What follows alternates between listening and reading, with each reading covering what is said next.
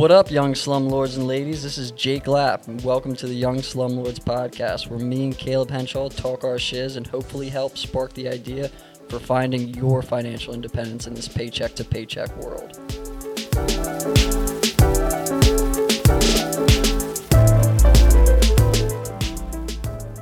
What's up, guys?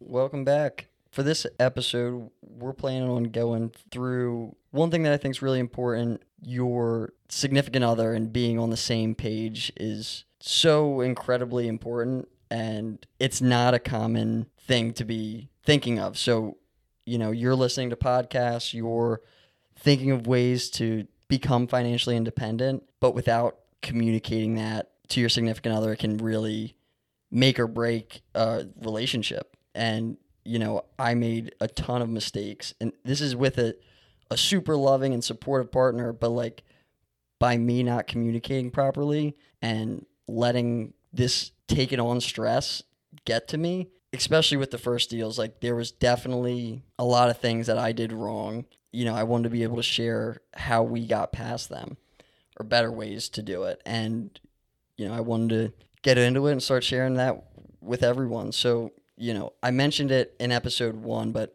I have a very addictive personality. And after putting substances down and switching over to money being my vice, I got out of school and I set that goal. I was like, I'm going to make 6 figures by any means necessary this year. And I didn't realize that goal was going to directly impact my girlfriend at the time, and the amount of time and the amount of attention that I would be able to give to her through that process. I had very hyper focused, tunnel vision that I was going to achieve that goal. And at the beginning, to do that, I had to put my relationship second to what my number one goal was. And my way of justifying that was that this is for us. And I realized that through that process that if she was gone, it would be for nothing. So I'm very fortunate that she stuck by my side and, was that rock to encourage me to live life, and that everything isn't about money, and go hang out with friends and not work all the time. When things got heavy and, having that balance, having somewhat of a social life was so important. She supported my aspirations since we met, and I tried to do the same for her, but we both had very different views of money. She had significant struggles growing up, but money wasn't a part of that struggle. And even though I understand that money isn't everything, to me, not having money is everything.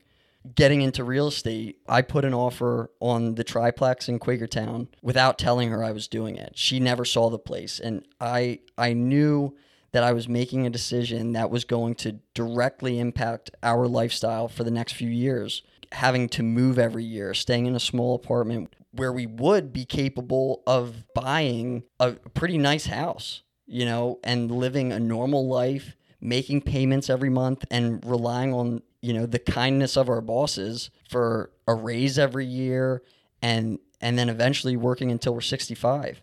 To most people, that is all that's known, and there aren't other options. People don't learn about creating passive income, so how can you blame them? This is life. You go to work every day forever, you work hard, and as long as you have a nice house, a nice car in the driveway, and you go on a nice vacation every year, you made it. That's the goal. And after learning about this strategy, I decided that I didn't want that to be my life. But the thing is that Kayla never made that decision. My significant other didn't make that decision with me. So now I break the news to her, this pivotal point in our lives, and I'm just thrilled. She, for some reason, wasn't sharing that same excitement, where, it was confusing. It was dude, this is the way, why are you not beaming and through the roof that I just did this? And now it's too late. So she's a little hesitant, and I'm swamped. Buying a house, there's lots of paperwork. There's tons of nights, tons of hours that you're putting in just in the house buying process alone. But now to add on to that, you're looking for tenants, you're getting material together, you're getting a plan for like fixing everything up, moving, all during like working a full-time job. Like I still was working plenty of hours. Like I didn't take time off to be able to do this. So through all that stuff, like we barely had time to talk. And when she would ask me to do something, I was resentful because how can't she see that I'm swamped? Like I don't have time to eat, let alone spend quality time with her. Like my response to her was, this is for you. Like this is for us. This is for our kids. It's for our grandkids. Like stop being so selfish. And like it took a couple fights for me to realize that like what her side of things were. And like she never asked for it. Like what I was talking about earlier, like she was completely content with just living a normal life, working for someone else until 65. So what is there for me to do? Like she was cool with living like how everyone else is living, and I'm not. I want a better life for my family. I want to build generational wealth. I want to create something that like my grandkids won't have to worry about money. Like that's eventually the goal. And so we sat down and I tried my best to be able to articulate, to explain the process of how we can possibly retire and not need to work for money after being 30. One of us could always be home with the kids. We could travel. We could see the world. There's like the options were limitless. Eventually, we could even make a difference in the world. The thing is, like, I'm not a mind reader and neither is she. So why did I expect her to know what the plan was and to just be okay with everything without me explaining what I'm trying to do, like what the goal is? If she doesn't know what the goal is, like, how can she know? So that brings me to the first and like pretty much the only tip is like communication. The reason that I at first didn't show her the place was because I was worried she wouldn't see the big picture and maybe not like the apartment. And then she'd want to be involved and then we have to find the perfect place. When to me and in the scheme of things, it's just a rental. We just have to live here for 1 year. And in hindsight, if I had communicated that and the reason for living in the crappiest apartment and why the numbers at this particular property worked, she wouldn't know that unless I tell her that. So, and even before getting on the same page, you know, she did put a ton of work in. And more importantly, even though she wasn't thrilled, she trusted me enough to do what was best for us. She knew that I had that in mind. That was the biggest thing. And at that point, we had been together for almost 4 years, and to, you know, build that trust overnight is not normal. If it wasn't for that, we might have been in a very different story. She still did lots of cleaning, you know, moving, decorating. Her decorations alone had made the apartment a home, which ended up making us an extra $150 a month when we rented it out because there was so much more attraction to the place.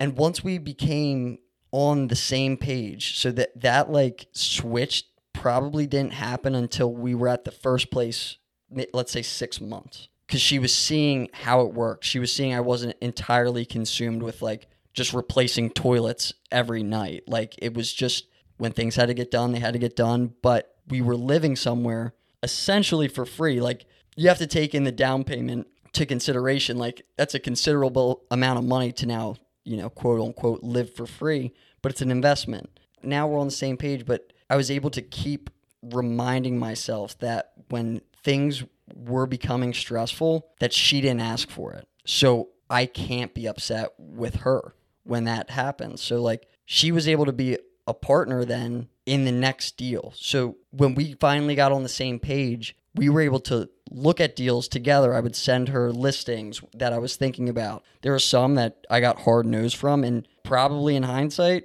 they were good calls. Things that would have turned into a lot of work.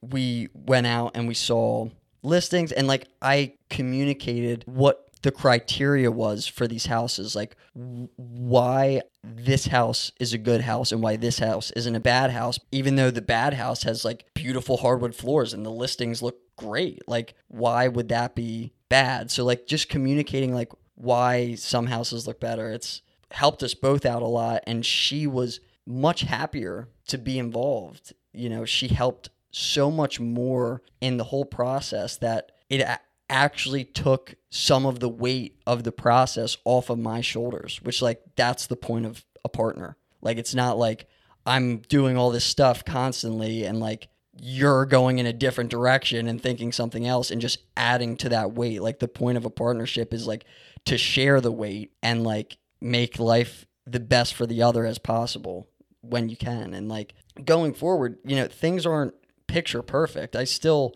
definitely work too much and I get consumed with it, but it's something that like we're still working on, and we both realize the importance of that mindset. So my advice to anyone that's thinking about taking this plunge that has a significant other is to, one, talk about your goals. See where your goals align and where they don't. If there's places that where they don't, you got to try to compromise. Like come with the facts and plan. Do your research. Besides for this podcast, there's so many things out there. There's so many books. There's so many resources. To be able to tell someone else, to get someone else on board, you need to know.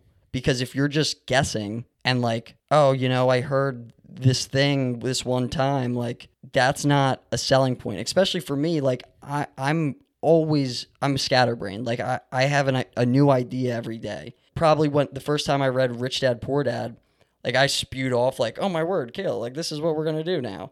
But she's used to hearing that all the time. So like actually going through with it was now new. And if they have no interest in that, like ask if they would support you doing it. And then on top of that, like you guys have to play each other's strengths and see each other's as assets instead of always being like analytical. Like this is your way, you dropped the ball. Like see what you're good with. Someone's good with numbers. Someone's good with like talking to people. Someone's good at decorating. Someone's good at building. Like playing each other's strengths. Like you'll always be grateful for them coming through with that. Where it's, I see it all the time. Like it can turn into like a competition, and that's not the point of a partnership. You can be really powerful as a team together. Like you can play off each other's strengths and get a lot more done, provide a lot more value and output between the two of you. If you can find out, you know, you want to do all the home remodeling yourself, and then once it's all said and done, you need it staged, designed, decorated for the pictures and the showings and getting the tenants in, and you're more of an analytical person. You don't really know the difference between the color shades and what clashes and what doesn't. Having a significant other who understands that come in and work with you can really, you know, bring the two of you closer together as well, because you just have something you can work on together and see grow and get satisfaction from completing it. And it will definitely bring you closer together as long as you thoroughly communicate those different points that, you know, someone may struggle in a certain aspect and you can't push it onto them. If it's something that's really heavy for them to do, then maybe it's not something that should be pushed on for them to do personally. For sure. And like making time for each other, like through this, like it's super easy to lose sight of the relationship when you're hyper focused on like achieving these goals. Just occasionally checking in is, you know, really important, whether it's like a date or literally just setting aside an hour to talk. Like it's really important. And like these have been the core, like all of this stuff is like to communication and active listening. Like no one reads minds. Like if you guys are talking openly, like actually openly, like not like one person's talking openly and the other one's like fine. It's like actually like responding and like pulling the response out even when it's hard, like even when you know you're dropping the ball, but having the significant other say it makes a difference. Like when I ask Gail, like she'll tell me like, I wish you would spend more time with me. Like I know that's the answer, but by her saying it, now if I still choose not to do it, she can be upset, but it's very easy to like gain resentment when you're not talking. So again, our relationship isn't perfect, but we openly communicate when things are bothering us. And like, I really think that's the best thing. And honestly, she still wants to marry me after going through the first deal, so I consider it a win. But I think I wanted to talk about going in hindsight, what I would have done differently if I would have asked for her input on the first house, because I was talking it out, and at that point, to me, I had a pretty good understanding of the multifamily situation. Like, I understood I was going to put roughly this amount of money down. I was roughly going to make this amount of money every month. Soon enough, I was going to make back my investment, and then the tenants would be paying the mortgage, and I'd be getting a little extra money, and that's how it worked. So, like, but I didn't have a ton of resources. At this point, I wasn't listening to a ton of podcasts. I was just reading books or listening to books. I hadn't found the Bigger Pockets until after the fact, when I had like a question about some weird landlord stuff, and I Googled it and it brought me to Bigger Pockets forum. So like, I didn't have the same knowledge that I was able to communicate with her at that point. So if I would have said to her like, hey, like, I'm pretty sure this is a good idea, but like wasn't 100%, I think there would have been much more hesitation on her side. I think that because of I didn't know all the things, if she was like, if I had another cook in the kitchen saying, oh, I don't like the color of this, oh, that seems like it's going to be hard, oh, like, I don't want to live there, those things would have potentially never got me started in investing. Like, it could have, so many were not perfect. They weren't the right one. The money wasn't there. Like, there could have been so many things that pushed that initial house buying thing back. And it's not her fault. It's because I didn't know the stuff. So, like, my advice before was like, yeah, like, you know, I don't know if having that extra cook who hasn't done the same research, like, would be an asset. But now, looking back, the amount of stress and the amount of, you know, fights we had because I was so stressed and overwhelmed and I didn't communicate those things, I learned from it, and the second one was much better through communicating. So I don't know what the answer is, if the answer is to start with just learning together, communicating more together openly in the beginning, getting on the same page, but it's hard to do that when you don't have any experience. So it's kind of a tough call. It's something that, you know, you kind of have to figure out for yourself, and there's no real right answer. I personally don't know what I would have done with, you know, knowing what I know now. So I did have a different approach myself starting out, because back in August we had talked about, like, you know, I wanted to get a new place. I wanted to go out and rent, but I wasn't really sure if that was a good move inside. I just kept feeling like that was just a bad move, so it was just preventing me from going forward. I'd been thinking about it for a long time, and then looking at the strategy for doing the multifamily with splitting the units and living in one, renting out the others to pay for all your expenses, and then growing that over time was just kind of a no-brainer. It just made complete sense, and I just hopped on board immediately with it and started taking the next steps of getting the broker, getting pre-approved for a mortgage, getting the real estate agent, finding the listings, viewing the houses, and submitting offers. And it was just one thing after another. And it was only a couple of weeks from when I first started it to when we found this property on the MLS. And for everybody around me, it seemed like it was just super fast. But for me, like, as it was happening, it felt like a lifetime between everything that I was doing, just because there was so much going on, and I didn't take any time to really like step back and look at everybody around me, how what decisions I was making affecting them were. But I initially talked to Victoria, my girlfriend, about this initial plan that I had of going through and making this investment, and the long-term effects of what the sacrifices that would need to be made in the short term now for the gain in the long term. And I was pretty well read on it when I first had the plan to go forward with it. I had done my research. I had been recommended Bigger Pockets by Jake, and I just dove in head first, listening podcast after podcast after podcast, just getting as much information as I possibly could on it, just so I could understand it to the fullest. And the back end of it, of knowing how to analyze the deals, what the long-term goals were with all this was just something that just came really quick and easy to me personally. So when I was talking to her about it, it was just a matter of like running through the numbers, but it always came back to like the short-term sacrifices were just a pain point, and it makes sense, if we're living farther away than where we want to for shorter commutes and all that, it's a sacrifice being made now for that long-term gain. And I felt doing this now when we're young was the best time to do it, because there wouldn't be a better time. Is when we have more responsibilities in the future, when we have a family, it's just going to be that much more difficult, exponentially difficult. Trying to move into a 1-unit apartment with more than 2 people is pretty difficult. And all this was already decided in my head. I had already made all these decisions. I knew what the truth was, my personal truth. I knew what that was, but I just needed to thoroughly communicate that mindset, because that's not something you can just explain, one day to somebody and have them pick up on it, be like, oh yeah, that makes sense. That's going to be my life now. Like, oh yeah, let me just hop on board with that. It takes a little bit more than that.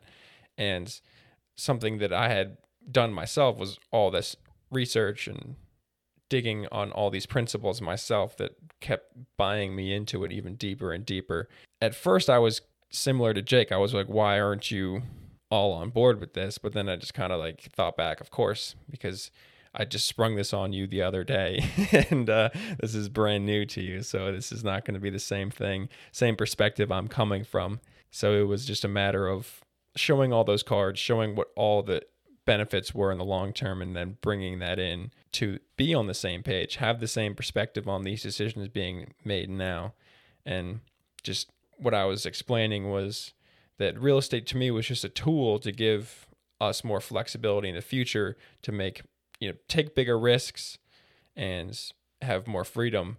And for me personally, I would love to be able to quit my day job, found a tech startup, or grow a real estate knowledge to eventually get into like commercial deals, or even an opportunity I haven't thought of yet. And taking this jump was just that first step to all those different possibilities in the future. And explaining this to her just helped put all these current sacrifices into perspective, that just made it worthwhile, that we knew that this wasn't just a hard thing just because we want to do hard things. It was because it was really needed to open up all these doors for us. But personally, we had a lot of good times doing the process together. We closed on the house, went in the first day after closing and started working on the remodels and figuring out what was going on and figuring out which things that I would like to do and how she could help me throughout the process, just day to day. And it was a really good experience. Of course, we had to work through some differences brought up in the process that we may have never seen before, and we were able to determine disagreements that we had on set and possibly would have taken a long time and of figuring out. We were able to bring those up, talk about them, get them worked out, and just keep moving forward. And it was just something I found really valuable to come out of this process that I would have never seen coming before I got into it. And it provided a lot of value. And I highly suggest working with your significant other when diving into real estate, because it really does create a lot of value having a team working on it together, that they can support you in ways that you would have never known or never thought of yourself. That does create a lot of value.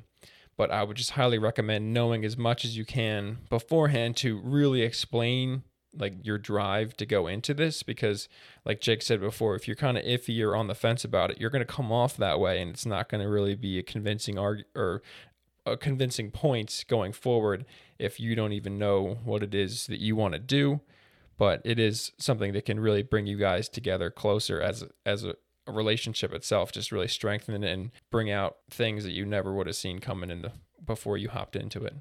Bottom line, have these conversations now. Like, hey, I'm just listening to this one podcast. I just read Rich Dad Poor Dad. Like, I still haven't gotten Kayla to read it. But me neither. I've been trying, and my mom picked up the book at a thrift store. So I have the paper copy now, so because she didn't want to listen to it and she wanted to read it. So hopefully we'll get them one day. And but yeah, so I really think this isn't a talked about thing because it's so personal. It's people who talk about real estate investing, it's all numbers, everything's numbers, it's the bottom line, but talking about the hardships, not only like financially and like with tenants and like with that stuff, but just like the strain on your relationship that the stress can cause and like ways to try to make it better, I think is super, super important. And I think it's only a real negative if you don't focus on it, because if you recognize where the stress is coming from, you understand that maybe you just scooped up a little bit too much on your plate right now. You can just start working on it at a better pace that better suits you as a person. But if you don't understand how this affects the other person in your relationship, you can really cause a lot of damage. But if you do understand it and you guys work together on it, it is a complete opposite of a strain and just creates a bigger bond between you two. For sure. So changing the subject and now, going into kind of a strategy, and that I've had people, reach out and say, Jake, like it just isn't in the works for me. Saving 30 to 50,000 in the short term isn't something that seems achievable. There is some other options, and there's one option in particular that we wanted to talk about on this podcast, on this episode. And like, if you really want to get in and you're thinking about renting an apartment and you have, the first month, the last month in security deposit saved up, this might be a strategy for you that you could get started in real estate investing. So, this option I actually found from previous tenants who were buying a house, and they said that they were putting like no money down and that their mortgage was not that expensive. And I was like, what kind of loan did you do? Like the FHA, like 3.5%? And they were like, no, we had to cover closing costs, but we had most of them covered too. And I was like, through what? And he was like, I don't know. The guy I talked to didn't know. And so I started doing a lot of research. And for me personally, I started this search for my mom because I'm at this point where, my mom's renting, and I would love to see her be able to not worry about paying rent, like to eliminate that cost for her and for her to start building equity. It seems like a no-brainer, with the knowledge and stuff that we're learning. I'm like, how can we get her into a situation like that where someone else is paying her rent and I can take care of the property management, dealing with tenants, and just put her in a spot similar to where she's living at now and alleviate that expense. So like, I heard about this loan that required very little money down. So I started looking into it, and there's like a Facebook post a Facebook group, no money down deals, like places that were eligible for no money down deals. And I called the broker or the listing agent that is associated with that page, and they started talking about the USDA loan, which I thought was for, the farmlands, like the out. I thought it was for farmers as well, too. I literally just thought it was for people with farms because it's the U.S. Department of Agriculture. Like, that's what USDA stands for. You'd assume it's for farmers, but Souderton, Telford, Harleysville, all are eligible for this loan with zero down. And when I say zero down of the purchase price, but you would still be responsible for the closing costs, like we talked about in the last episode. Could be upwards of $10,000, somewhere around there. And the requirements for this loan are, it needs to be in one of these areas, and you can find those areas if you go search on Google USDA loan eligibility map, and it will show you everywhere that's eligible and what the criteria is. So for I think Bucks County and Montgomery County, it's the same criteria. And I think it's like, as a single person, you can't make more than $95,000 a year. You have to have, I believe it's either 650 or 700 minimum credit score. This is a pretty significant one. Your monthly payment can't exceed 30% of your income. And the income from possibly renting out doesn't count. And this also needs to be your first house purchased. The other kicker, which is a significant kicker, is multifamily deals don't work. It has to be a single family house. So it's like, Jake, I thought you were talking about,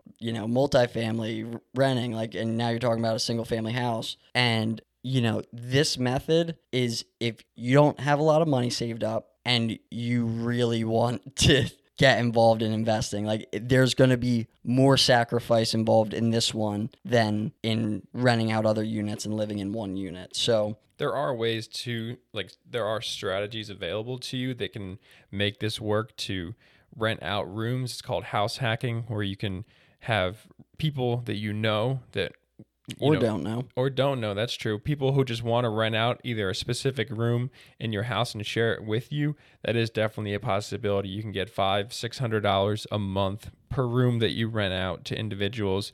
Granted, you're going to be sharing living areas with them, so it's going to be a little bit more of a personal experience with your tenants versus having a multifamily where the only time is where you share common areas like laundry rooms and stuff like that. But if you can make that work for your situation and you have not a lot of money and you don't plan on saving up a lot of money, or it's not possible for you, it is 100% an option to get into the game, get a single family house, rent out rooms to cover part of your mortgage.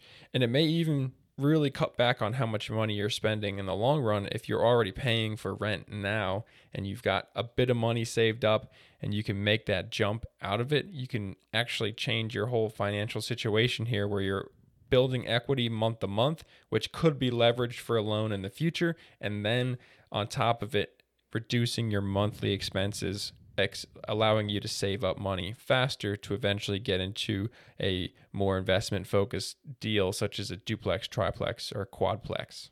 Before I start getting more into that strategy, there's another loan that you can use on top of this no money down loan. So, I had mentioned, you could be looking at $8,000 to $10,000 in just closing costs. And this other loan, it's called the PHFA loan. And what that loan is essentially a secondary mortgage on the house. So in our area, you can get up to $6,000 of your closing costs and make interest-free payments on that for 10 years. So I think that ends up being like $50 a month. But so it's very little, and that is now taking your $10,000 to $8,000 to $4,000 to $2,000. Like, and that's where I was talking about, like, if you have the money saved to put first month, last month, and security deposit down on an apartment, and you can get in to a house where now you're renting out rooms, using Airbnb, doing any of these things that, like, you're not paying rent or paying very little for rent. It's kind of crazy that this is an option. Like, I had no idea about it.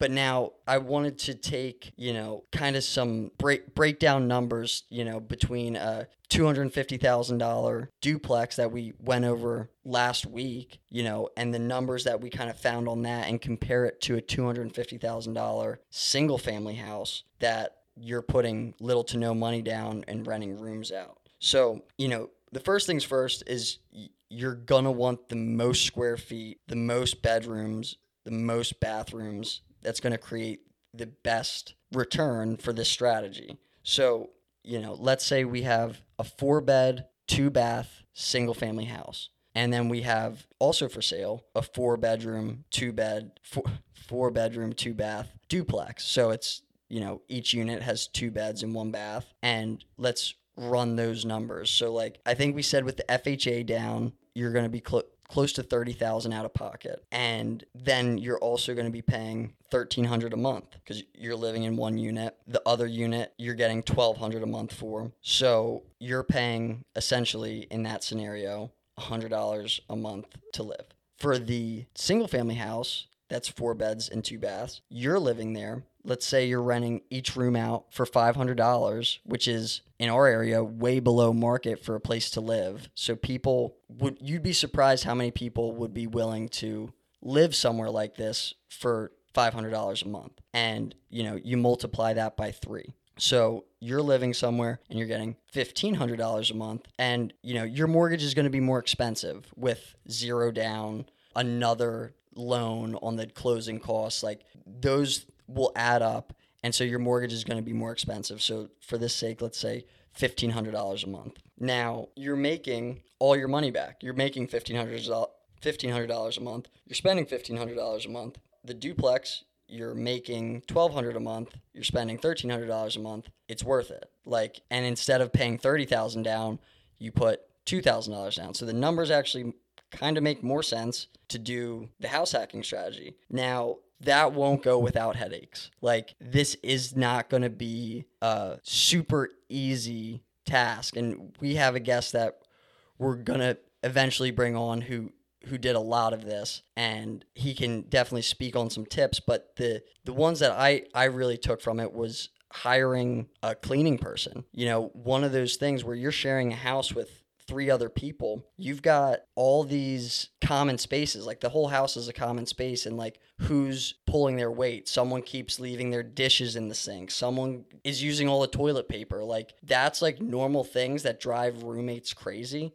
And to be able to hire a cleaning person to come in once a week, once every 2 weeks, and tidy up, make everything nice, everyone pays their rent and they're paying for this cleaning service as well. It can eliminate a lot of headaches. So it's a step. It's something, that's going to be an extra expense. And so now, let's say you have to pay $300 a month instead of $1,000 a month at your last apartment, and you're building equity. And once you're there for a year, you move out, you rent your room, you're cash flowing some, and you started. And now you always have the possibility of refinancing or selling or pulling your equity back out at some point. Even moving out as well and renting out the entire house to roommates and just keeping that maid on rotation to clean the place, stock the toiletries, and just make sure there's no fights in between the tenants, because there are people who both of us have heard have gotten this strategy to work where they're making killer cash flow on these houses, something that you would never expect to make on a duplex or a triplex. There's of course more overhead because of all the shared common area, but if this is something that is the only way for you to get in, it can definitely be a viable strategy. Another strategy too, if you do this for a year and you hate it, let's say worst case scenario, everyone's an asshole, you're constantly doing landlord stuff. A very real option in this particular situation is like, okay, I could be getting $2,000 a month from 4 tenants, or I can rent the whole 4-bedroom, 2-bath house for $2,000 a month. It's the same amount of money, and that's you'd have to break down the numbers, because you could definitely get more than $500 a month. You could maybe get more than $2,000 a month for the whole house. So like, weighing those pros and cons, but seeing that as another exit strategy is like, oh, I can just rent this whole house. They're in charge of their own utilities. They're in charge of everything besides for making the mortgage payment is a real option as well. I wanted to put this in the podcast, and like, even though we don't have experience doing it, it could definitely be an obtainable step, like something that is real, something that you could do now if you don't have a lot of money laying around. And an actionable step for that is just to reach out to a mortgage broker, get pre-approved, let them know that you're interested in this loan type, find out the exact specifics of what your criteria are. Due to it being only 30% of your income is the max you can pay per month for it, you want to find out what that number is and get that list of criteria that you need for that specific house that would fit all that and still be a good deal, and then give that to a real estate agent. Let them know this is exactly what I'm looking for, and that'll really help him or her find exactly what house would work best for you, and then they can tailor that in a search on the MLS and then give you an automated email of properties as they come up that meet that criteria that can really help you find that property and get you in the game. So now we're actually going to transition into the MLS analysis, and we're going to take a little bit different approach this time. We're going to look at a property that Jake actually purchased himself here, and we're going to look at it as we looked at it back in the day when we were first picked it up off the MLS, and we're trying to determine if this was going to be a good deal. So what was the list price for your duplex? So it was $244,000, I believe, is what it was originally listed at. And what were the comparable rent prices in the area for the units in the duplex? So I was pretty sure for the 2-bedroom, 1-bath, if everything was nice, I could get anywhere from 1,200 to 1,400, average 1,300 for the 2-bedroom. And then for the 1-bedroom, there was a few that were dumps that were renting for $800. There were some nice ones for over $1,000. So I was thinking like close to 900. So I was thinking, total income after we move out would be around 2,100 a month. With then the 1% rule, that would be 210,000. That would fit that criteria, but we'll go into more of the specifics. So, going into those specifics on the house, what were the utilities like, and what kind of prices were you expecting to pay for those utilities? Yeah, so the house was already split electrically. It had 2 hot water heaters. It had gas was split. The utilities were the 1-bedroom had electric baseboard heat, and the 2-bed unit had a gas furnace that like the ducts just went to the second floor and second and third floor. So it went to that unit, and tenants paid for their own electric, their own gas, which was the heating and AC, which is the big one. And then water and sewer and trash were the responsibility of the landlord. So for trash, I called the borough. They made it a requirement for a duplex that you had to have 2 trash cans, where my triplex in Quakertown, I had 1 trash can for 3 units that honestly worked fine. So I was like, crap, I'm paying $400 a year at Quakertown. That's going to be $800 at Souderton. But I called the borough, and they said it was actually closer to $200 per trash can. So it ended up being around the same cost for trash, which was about $33 a month for trash. And then water, I honestly didn't know what that would be. I Googled it. I was looking at kind of what that expense would be, and I came up with about $100 a month for water and sewer. That the trash held up, and the water and sewer they bill quarterly. So the water bill is like $130. So that, what's that divided by 3 is like $40 a month for both. And then sewer, I think, was around $80. So again, divided by 3 is like 20. So that ended up being like 60 plus the 33, pretty much $100 a month in just regular expenses. Oh, plus there's actually 3 panels in the basement for electric, and there's a landlord panel which covers the basement that's used as a shared space, and the porch light and the hallway light, which has been about $25 a month. So what's that? About $125 a month is my expenses. And those were the actual numbers after doing all the, gathering the data from living there and having tenants in, which when you're doing, running these numbers, you want to definitely pad them high. Yeah. So that way, if you get the actuals in and they're a lot higher than your projected numbers were, you're not hurting on the monthlies. But yeah, that seems like it was pretty affordable, especially since they were all separated out. Once you have that rented, those costs are alleviated for you personally, but definitely seems with the income. What was your after all that was said and done, what was your actual mortgage cost on that? Well, so I want to get into then the actual purchase price. I said that it was listed for $240. I set up a showing, and the first floor unit was vacant, so that was perfect. There was actually 2 properties, both listed around the same. I think they were on the same street, and I set up. They were both duplexes, both had the same layout, and the one was listed for, I want to say, $215, and the other was for $240. The one that was $215 had both units currently rented, and the one unit that was the 1-bedroom that I would have wanted to live in had a tenant of 40 years. And when I went through the walkthrough, she was like a 90-year-old woman who had lived there for forever and paid like very little money in rent. And I personally could not kick her out. So that totally took that deal away from me. I didn't want to be involved in that. And so I went with the other one. But so when I walked through, the one unit's vacant, which was perfect for us. The other unit we walked through, it was decorated really nicely. You could tell the tenants cared.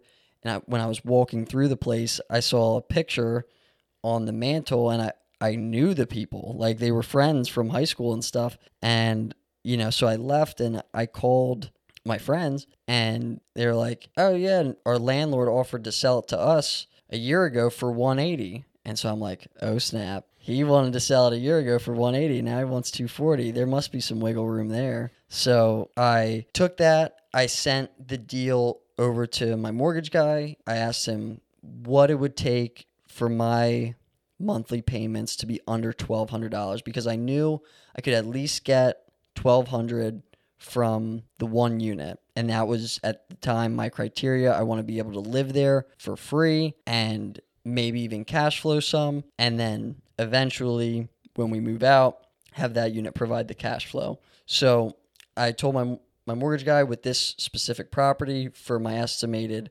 taxes, insurance, mortgage, which includes the principal and interest, I want that to be below $1,200. I was putting 15% down, claiming residency, and I said, what would be the lowest number I could pay, and all those payments combined be under $1,200. He came back and he told me $210,000. So $210 was my max that I wanted to spend. The other information I had from the tenants was that 180 was the lowest he would go. So I put in my first offer at 180.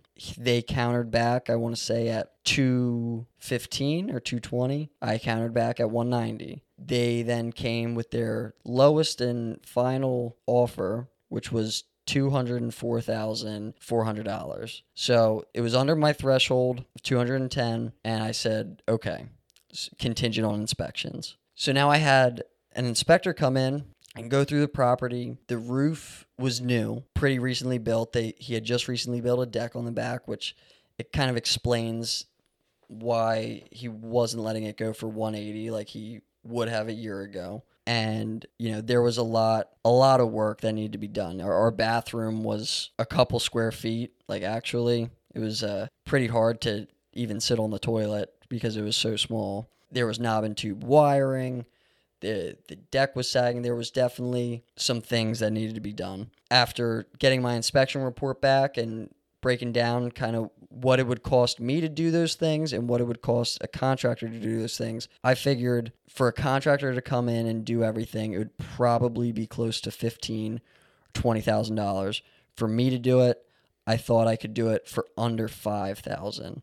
My goal was $3,000. So with that information, I went to the seller on my reply to inspection, and I asked for a seller's assist of I asked for a seller's assist of $12,000. He counteroffered at $6,000. I counteroffered at $10,000. He countered at $9,000. We met at $9,000. So all in, the purchase price of the house ended up being $194,000 or $195,000, and my mortgage payment with interest, insurance, all that good stuff was $1,115 a month. So when you're getting the seller assist from the contract, does that actually reduce like the loan amount itself, or is that just a piece of the closing costs or down payment that gets removed, paid for by the seller? Yeah, sorry. So the actual loan amount stays the same, but the seller's assist money comes from just the closing costs. So I saved $9,000 on my cash to close. So in my head, it brings the purchase price from $205 to $195, but really the purchase price is still $205, but I saved $10,000 on the closing. And it's just like a weird verbiage, but it's essentially the same thing. Yeah, for sure. And so your monthly expenses for the mortgage was under $1,200, which is your goal there. So you were able to rent out that upstairs and then live downstairs. Running these numbers after it's fully rented out, what was the comps that you had run? And then with that, what was your profits looking like for the property? Yeah, so it was a little tricky, especially because I knew the tenants. Like I said, I had went to two pretty much identical properties that were both for sale on the same street on the same day. And I remembered seeing $1,300 it was $1,200. No, it was $1,100. Sorry, I'm looking at it now. The 2-bedroom was getting $1,100. the one bedroom was getting like nothing, but I was like, we're living here. So I was just focused on the 2 bedroom. They were getting 1,100. So I was like, all right. Went to my friends and I was like, look, guys, it was an awkward conversation, but I was like, I know you guys are paying 1,100 now. Could you pay 1,200? To get that back, I'd love to like put new flooring in the bathroom, paint, like try to like make it more of an attractive place for you to live for that extra $100 a month. And the response I got was, Jake, do you know what we're paying now? And I was like, I thought it was 1,100, and they were paying 800 a month. So I just screwed over, friends of mine and was like, yeah, dude, I'm going to need $400 more a month. And then I was like, look, the lowest I could go and like not be losing money would be $1,150 a month. So that would cover just their cost of living at the house. It would cover the mortgage and the utilities and stuff just for them. And, I explained that to them and they were like, yeah, that's no problem. The only thing is, can we stay on a month-to-month lease because we're hoping to buy a house soon? I was like, that's no problem. So they stayed for a couple months and then bought a house. And then I just rented out the unit again. I, fixed things up and got a new tenant in the end of the month. And they're currently paying $1,300 a month.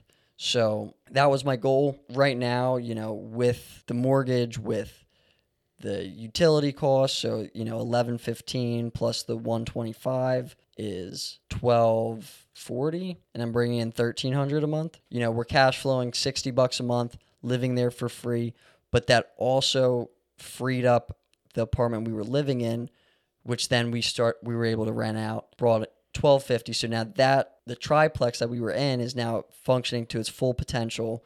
We're living somewhere for free, and the end of the year we'll be able to maximize the profits. And we put a lot of work into the downstairs apartment, and we're hoping for $1,000 or maybe even $1,100 for that. So I think the most important thing to pull from that deal especially is that they had it listed as technically a bad deal, that it was $244,000 list price, and when you run the numbers on that, it does not come back as a good deal no matter how you look at it, just specifically with the 1%, and then even when you break down the numbers, it just doesn't add up.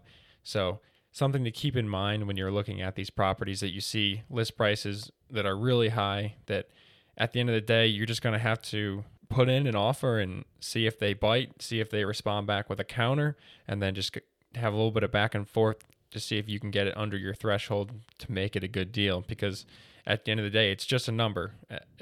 Everything comes down to a number with these. And if you can quickly analyze all the prices are included in the deal, utilities and mortgage, you can really find out accurately the highest amount you can pay, and then trying to get lower than that to make it even better. But it's just something to keep in mind when you're checking these out, because you will see a lot of properties like this that are listed way more than will make them a good deal.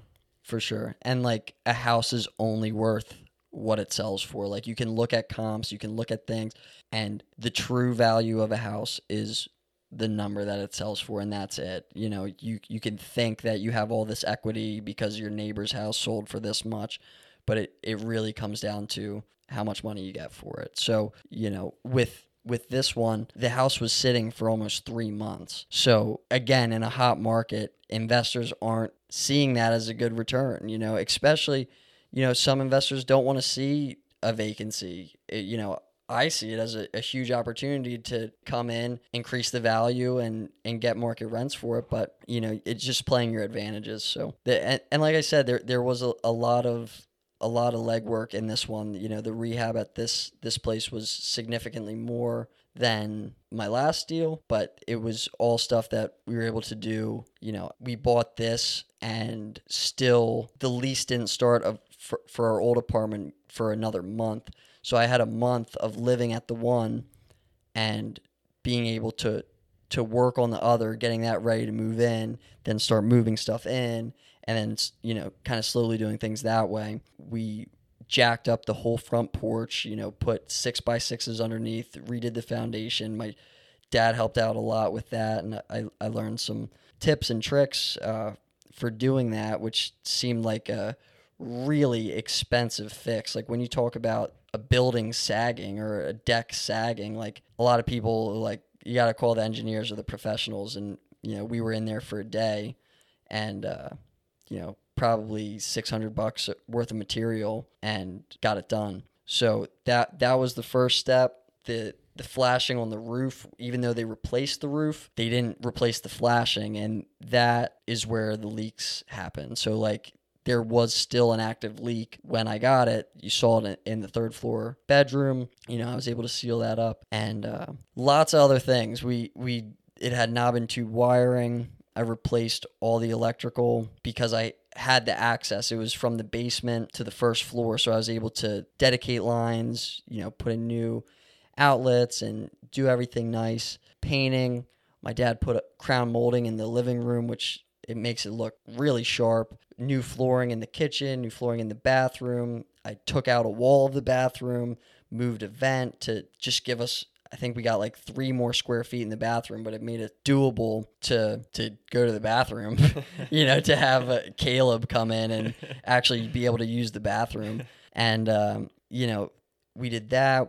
There was a lot more involved in this one. We took a bunch of trees down. There was old concrete foundation in the back parking spots. Broke that up and tried to level that out. Put a shed up in the back that I ended up getting from a friend. I moved the plumbing and the wiring in the basement to move the laundry setup into its own spot in the basement.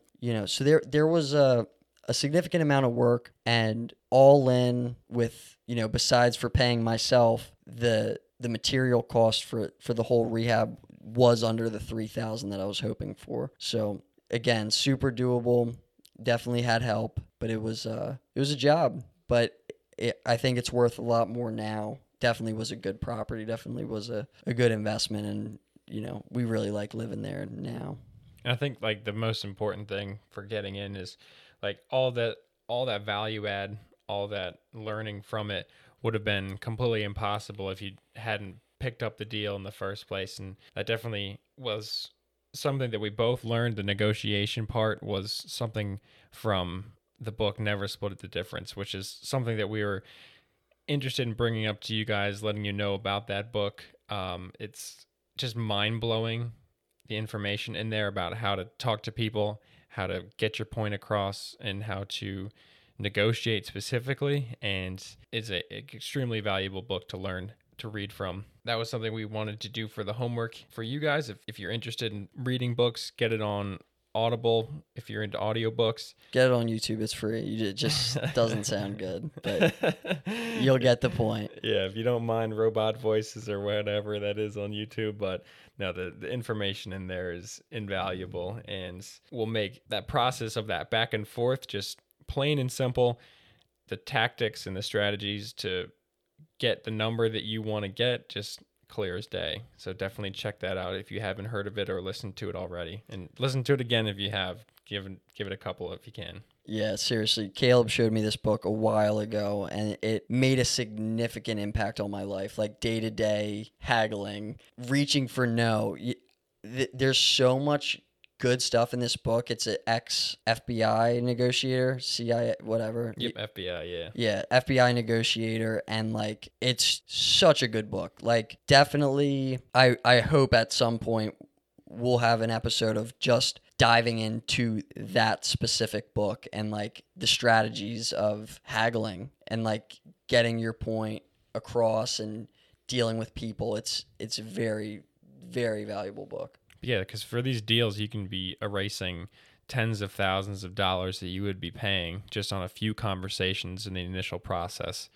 Specifically, we just went over that deal where it was terrible at first, and setting your anchor at a super low number and then going back and forth and then getting them right where you wanted them in the first place. It was just something that can make any bad deal a good deal if you know how to use those strategies. So definitely check it out. And with that, guys, that wraps up episode number 3. Thank you, everyone, for listening, for writing reviews, for leaving comments and stuff like that. We love talking to all you guys. Like, it's still at this point, it's just our friends listening to it, but like the conversations that we're sparking, it was the goal of this. Like the entire goal was to start for our friends an easier segue and to start talking about money, and like we see it happening. It's awesome. And so thank you guys. See you next week, and stay slummy.